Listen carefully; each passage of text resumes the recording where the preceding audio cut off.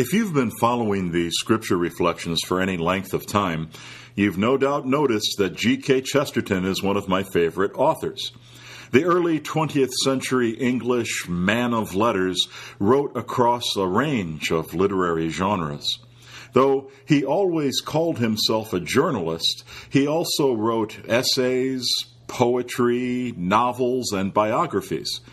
It is to his work as a biographer that I would like to refer today. Chesterton's biographies were widely admired in his day. He was credited with deep, startling insights into the lives and works of the people he wrote about. For example, leading Thomists of his time were awed by his life of Thomas Aquinas, one calling it the book he had been trying to write all his life.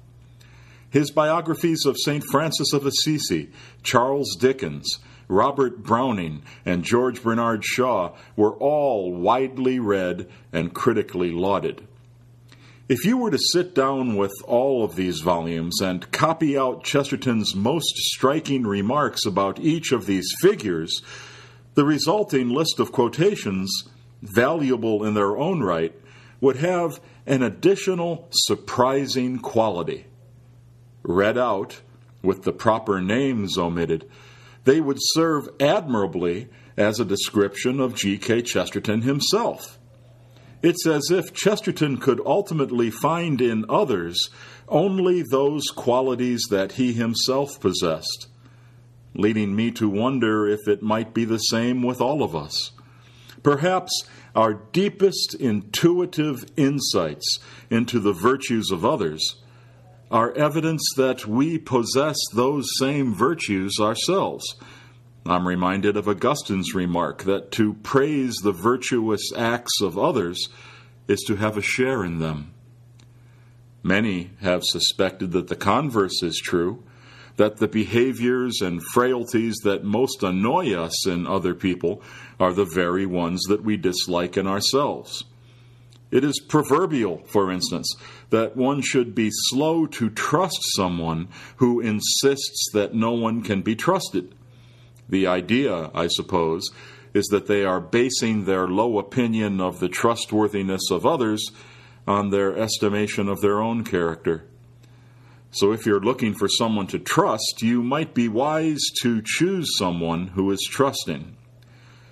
But wouldn't it be wonderful if the same held true of the positive qualities we perceive in others?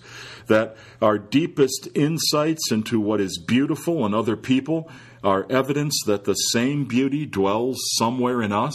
These thoughts are spurred by our second reading from the first letter of John. Let us love one another, because love is of God. Everyone who loves is begotten by God and knows God.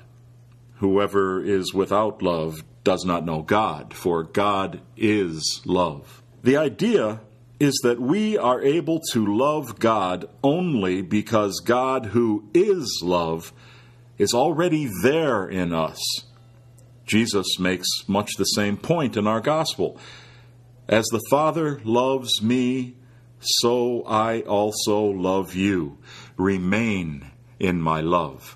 The theologian Karl Rahner insisted that human self-consciousness first flickers into being when an infant sees the love reflected in its mother's eyes.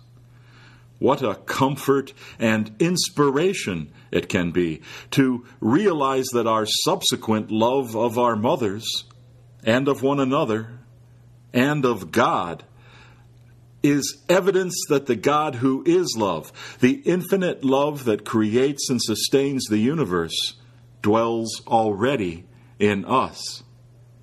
Perhaps it is to this that Jesus refers when he says, I have told you this so that my joy may be in you, and your joy may be complete.